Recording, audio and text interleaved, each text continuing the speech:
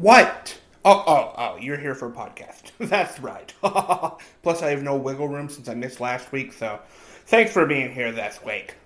Yeah, my bad, guys. I did 14 weeks without missing a week, and then I missed a week, but I was sitting there last Sunday, because I usually record Sundays, and then I post Monday, and I was like, what do I say? What do I talk about?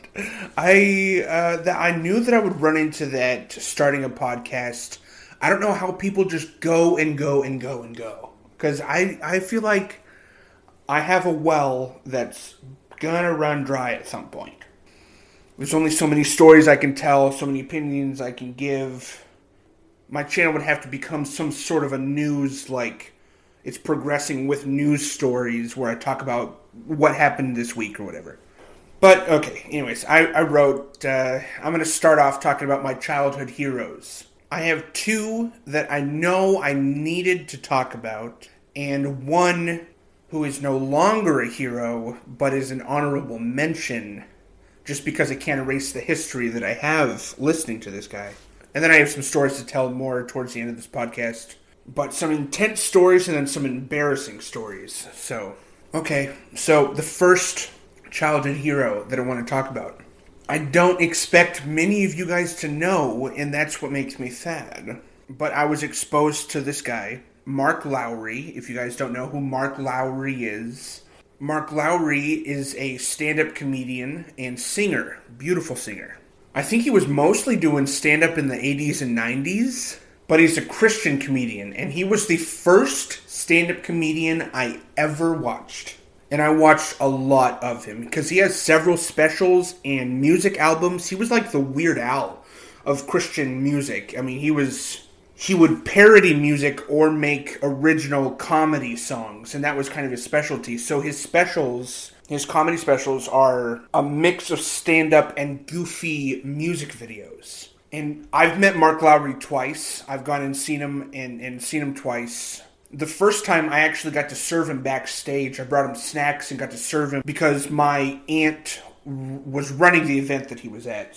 And Mark Lowry has this bit where he puts in Billy Bob teeth. And so I remembered that bit. And when I walked up to him, I put Billy Bob teeth in and made him laugh. And we had this whole exchange. But I love Mark Lowry, dude. I met him when I was like 7. And then I met him like 10 years after that. And honestly, a lot of my comedy, I feel like you guys have Mark Lowry to thank.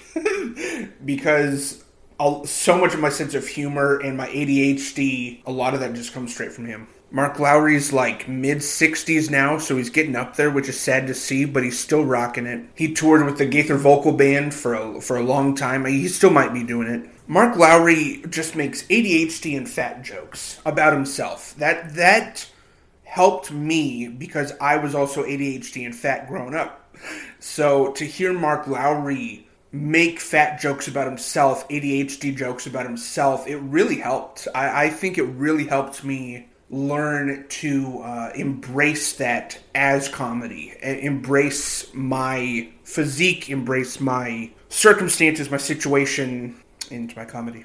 So, briefly, I just wanted to share, if you don't know who Mark Lowry is, I'll allow you to go discover him because he's hilarious. And he has a beautiful voice. Even if you don't listen to his comedy and you want to listen to his music, Mary Did You Know is his best song. I have sang it in many churches and Christmas events. It's a Christmas song. Mary Did You Know is such a beautiful song. Mary, did you know that your baby boy has kissed the face of God? Did you know that your baby boy... Alright. Okay, so the next person, childhood hero of mine is Lou Ferrigno. Okay, I'll say that again for the clarity of it. Lou Ferrigno, a.k.a. the Incredible Hulk.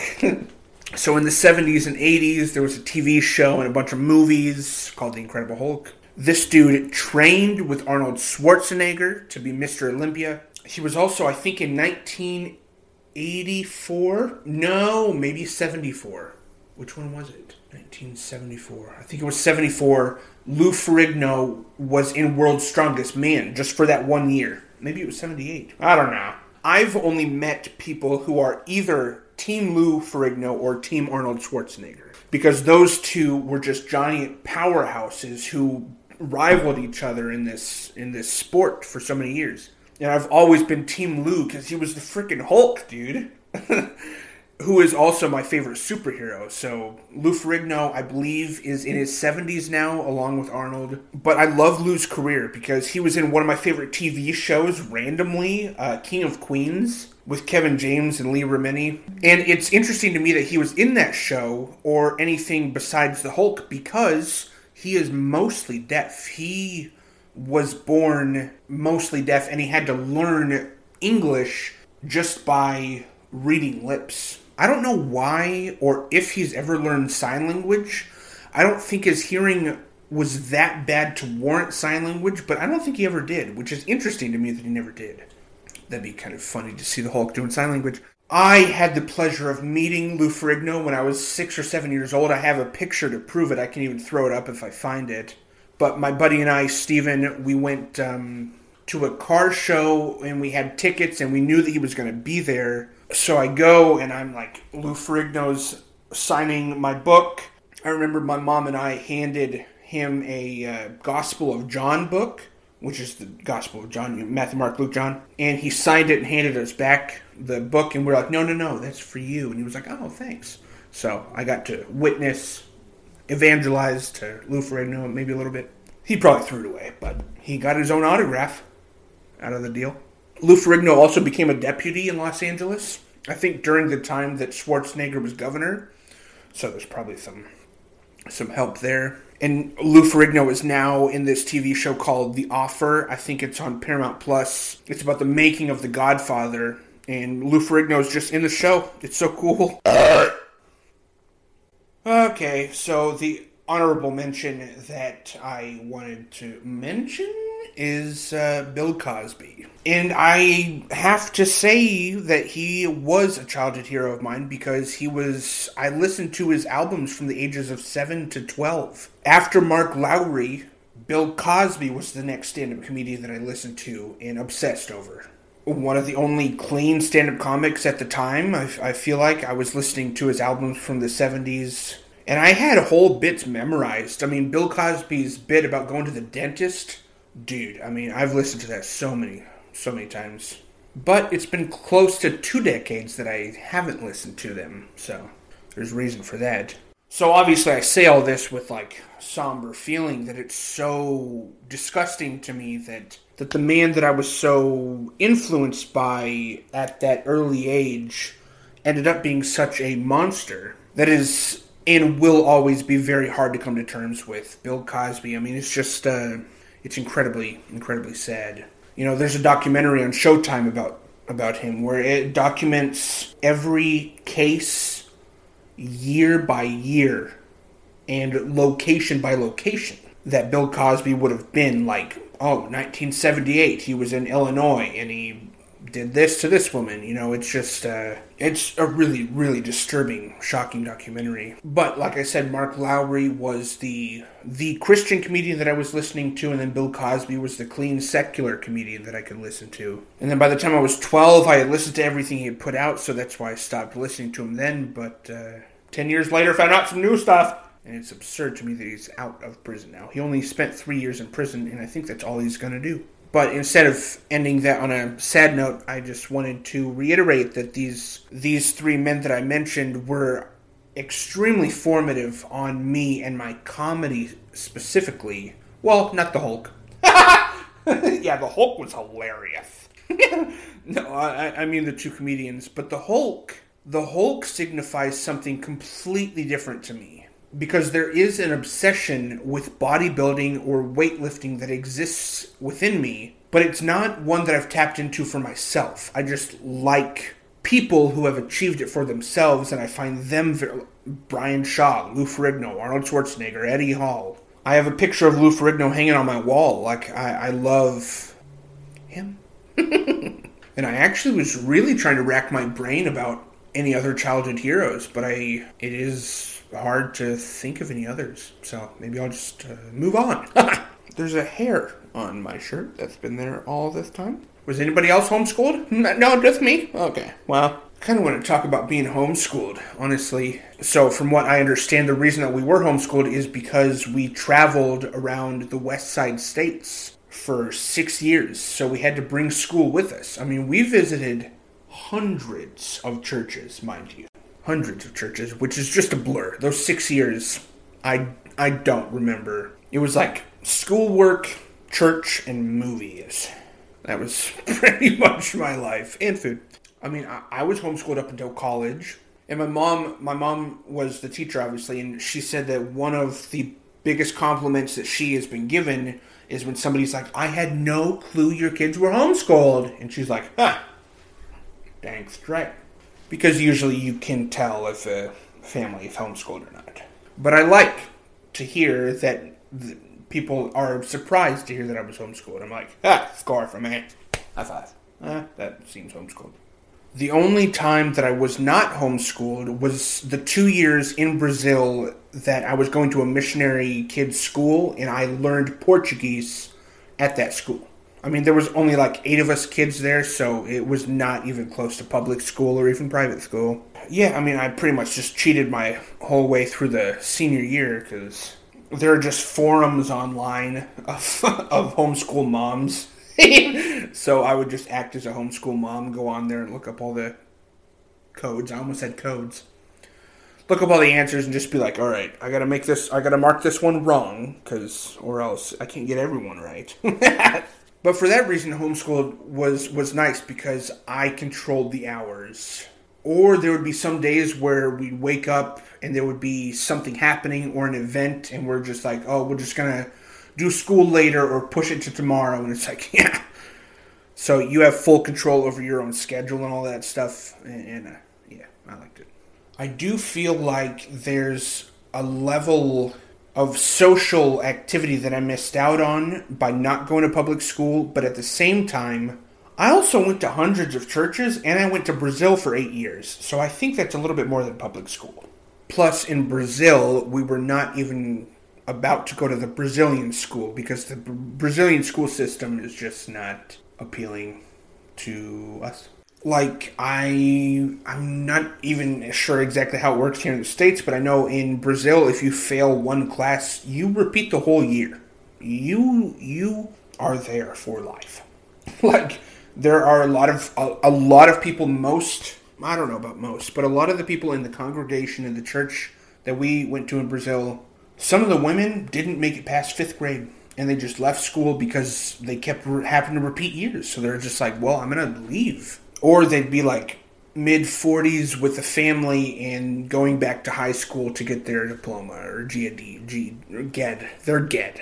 Like I said, I don't know how it works. I don't even know if they have a GED in Brazil or not. It wouldn't be called that. Man, I should just turn this off. Okay, I guess I can get into some of the more intense stories that I have here. These are probably some of the most intense situations that I've been put in here in life.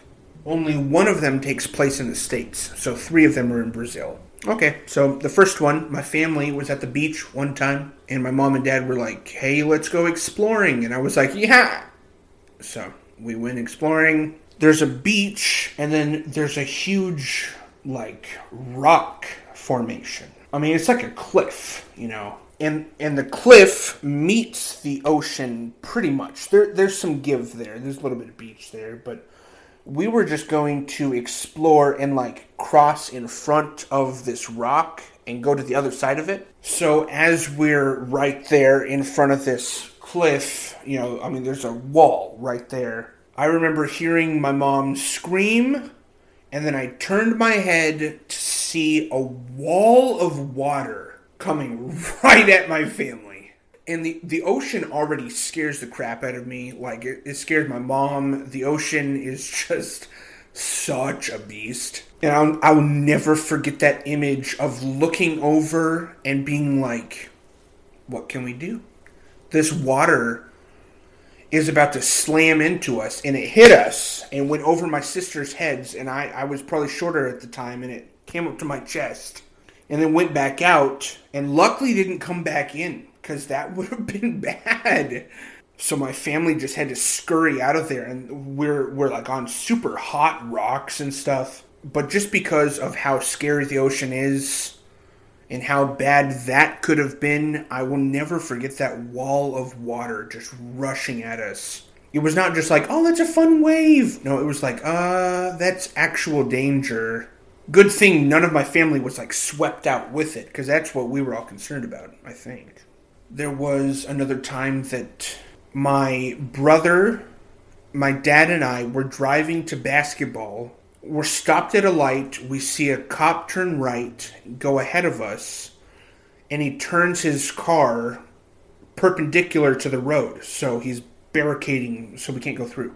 We roll up to him past the light, and then we see a cross in the opposite on the oncoming traffic is kind of the same setup, a cop doing the same thing, barricading. And the cops on the other side of the road are acting super nervous, and they have their guns drawn, and they're like checking cars. So they're looking for somebody. And then all of a sudden, guns start going off. And my dad starts screaming at me and my brother to get down. So I remember just hearing shots and going, whoop, and just laying down in the seat. But that was nuts, because my dad was just thinking, stray bullet. Something's going to come through our car. We're right across the street from all these guns being shot. Because apparently they found the dude that they were looking for, and he started shooting first. So that was pretty nuts, dude. NGL. Not going to lie. A couple months before that, I don't know why I'm telling these out of order, we were driving home from basketball. One thing you should know about Brazil is they take their soccer a little seriously. I mean, did you guys ever hear about that one referee that made a bad call at a soccer game? And they beheaded him for that? Not only did they beheaded him, put it on a spoke, and were like raising, something straight out of the Lord of the Rings. We're driving home from basketball, and we see about 25 young adults walking on the sidewalk. The only thing is, they're carrying metal rods and rocks and knives. We get to an intersection where that group of people, also known as a gang, they run into this group of people. 2 different gangs for 2 different soccer teams. That's what this was. Grêmio versus Internacional. Once they saw each other, the 2 groups, all hell broke loose. Rocks, chaos, glass shattering in the cars in front of us and behind us. Luckily, nothing happened to our car. Police on motorcycles started getting in there. I don't think any gunfire was discharged, luckily, but my dad scooted out of there with the car. I remember him telling us to get down, so I just remember the movement of the car, but I don't remember seeing anything past when I dipped down. But that was nuts too. I mean, I don't know how we left unscathed. Nothing happened to the car. I can't believe it. But that was bizarre and something I don't think you would find here in the States. Especially not for soccer. I just bit the crap out of my cheek. And then the last intense story is probably the most intense. My family was running a fireworks stand in 2011, the summer. So we're obviously coming up to July 4th, and our fireworks stand is next to one of the most dangerous intersections in my city, and it's that dangerous because of how many accidents happen there. We're sitting there, there's customers in the store, all of a sudden we hear screeches and bah bah bah bah. Clearly a car accident. I had never heard a car accident before. I remember very, very unique sound to it. I remember my older brother got up and walked out of the tent, and I followed him. And Casey saw the stickers on the Suburban that was ours as one of the cars in the accident, telling us that was my parents in the accident. And I will never forget him saying, "That's Mom and Dad," and booking it over to them. And then so did I. And my mom tried to call her mom, but for some reason she called me. And I answered, and she was just sobbing and crying, and I could tell she was in extreme pain. And I was like, this 17-year-old kid, like, what? So then I booked it. I remember running across the intersection diagonally. Like, not in a crosswalk, nothing. I just sprinted to my mama. And I remember opening the door, and she was in so much pain from her back because somebody had ran a red light. Their light was red for 7 seconds, and she claimed that the sun was in her eyes. She's going 45 miles an hour, and she hits one truck, and she's a little car. She hits a truck that then hits my parents' truck. Or I think she hit and spun around and hit my parents' Suburban.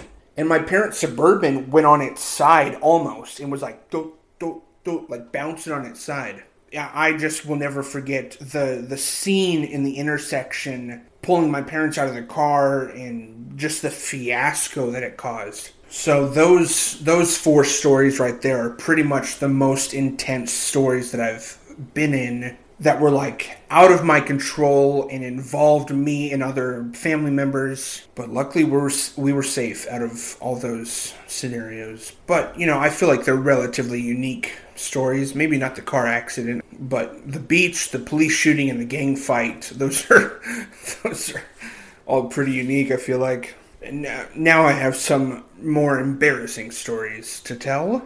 I did tell these stories as a stand-up set back in March, and they were the first times that I'd ever told those stories in front of people before. But I felt that I would translate those stories into podcast form, so I'm going to tell you those. So the first one has to do with, both of them have to do with bodily functions, but the first one, I remember taking a nap, and I was living with my parents at the time. I was taking a nap. I woke up from said nap.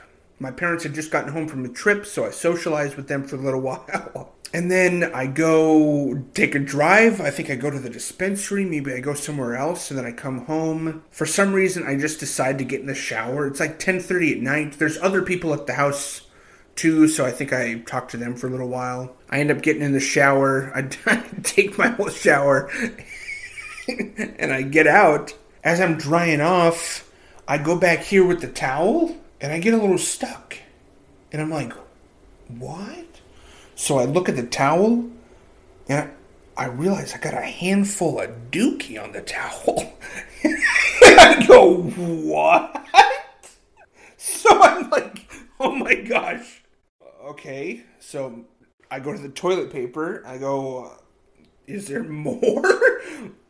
There was a lot more. Handfuls. I was like, dude. So I get back in the shower, and I start thinking to myself, when did this happen? Who have I interacted with? A lot of people. Where have I sat? So I had to backtrack after I got out of the shower. My car seat found a pebble. Living room was fine. My desk office chair, a literal streak, not just online. So I was like, excusez-moi? I mean, that's like kind of the end of the story, but I'm still baffled that I spent 3.5 hours going like, hey, what's up, dude? Yeah, good to see you. Yeah, I know the game was great, with a butt full of dookie. And the fact that I never smelt it, felt it, nothing. And ever since then, I have made sure to properly wash in the shower the first time. So, yeah, there's that one. And then this has happened a couple times, but I don't know how to start it. But basically, I don't have the biggest wee-wee. Not the smallest either, but not the biggest. So that makes urinating a little tricky, especially in public places, because I have a routine, which usually involves just a wipe afterwards. So this particular time, I was at a buddy's birthday party. We had smoked a lot of the devil's lettuce, the Mary Jane weed. And I went to the bathroom, and I decided to skip the usual routine, which is to grab some toilet paper and prepare for the drip drip.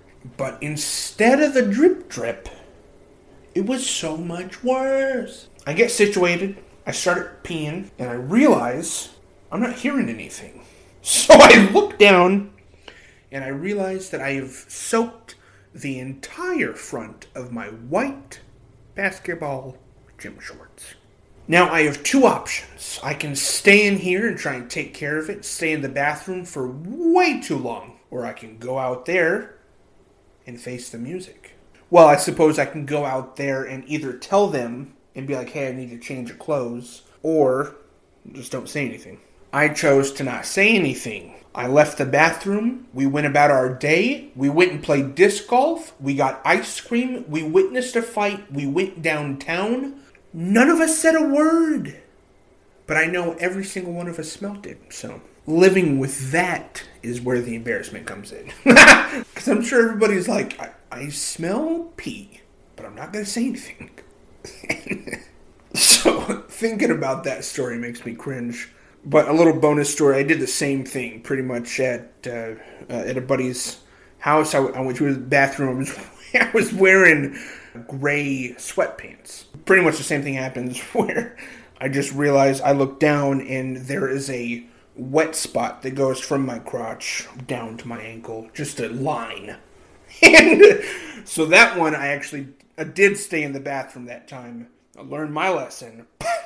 And I just grabbed one of their towels that was on the wall and I just rub dried my pants until the dark line was faded enough. And then I just went back into his room and kept, playing video games or whatever. So I guess luckily these stories are kind of incognito embarrassment because I wasn't outright embarrassed. It's not like my friends were like, ha ha. So I guess for that it's not that embarrassing.